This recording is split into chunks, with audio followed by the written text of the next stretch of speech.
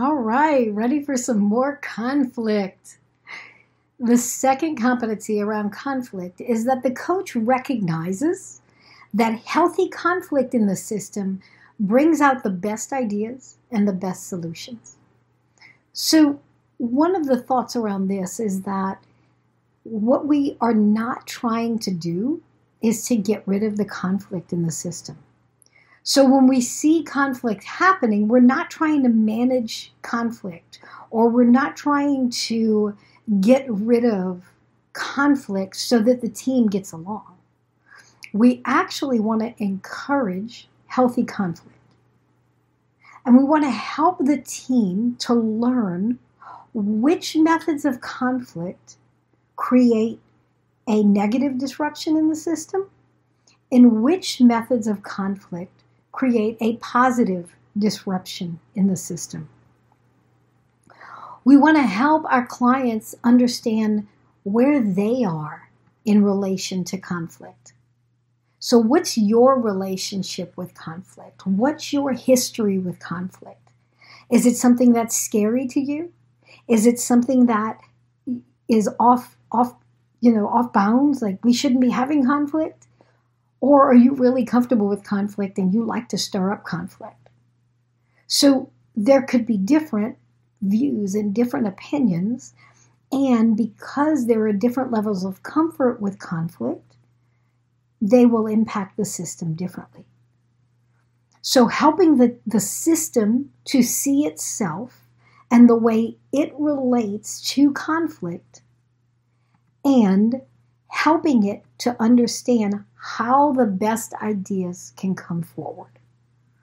So some ways that you might help bring those best ideas forward are maybe the concept that an idea, once it's brought to the team, once it's spoken out loud, that idea belongs to the team. It belongs to the system. It is no longer an individual idea.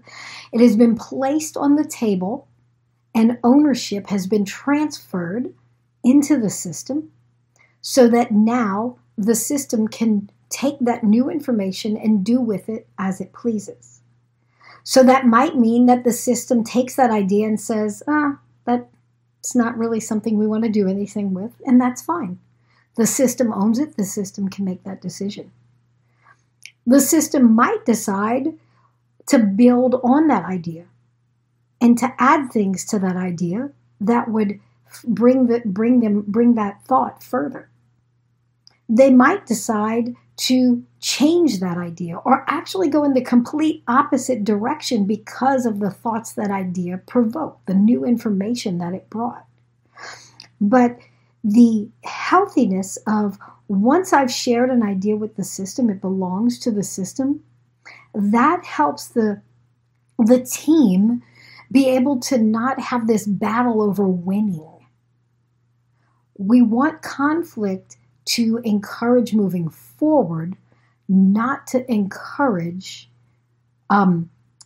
segregation and pulling back and taking individual ownership of ideas. What happens when you do that is the conflict stops bringing forth new information and it starts being about who's going to win. Conflict shouldn't be about who's going to win.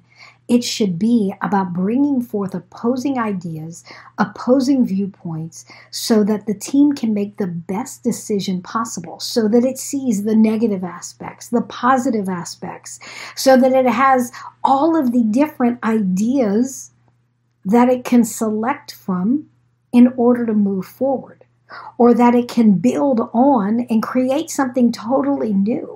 So if we've got 7 people and 7 different viewpoints, the team can create something new from all of that information. What we don't want is a team that just goes with whoever said something first or goes with the leader. We want the best ideas to win.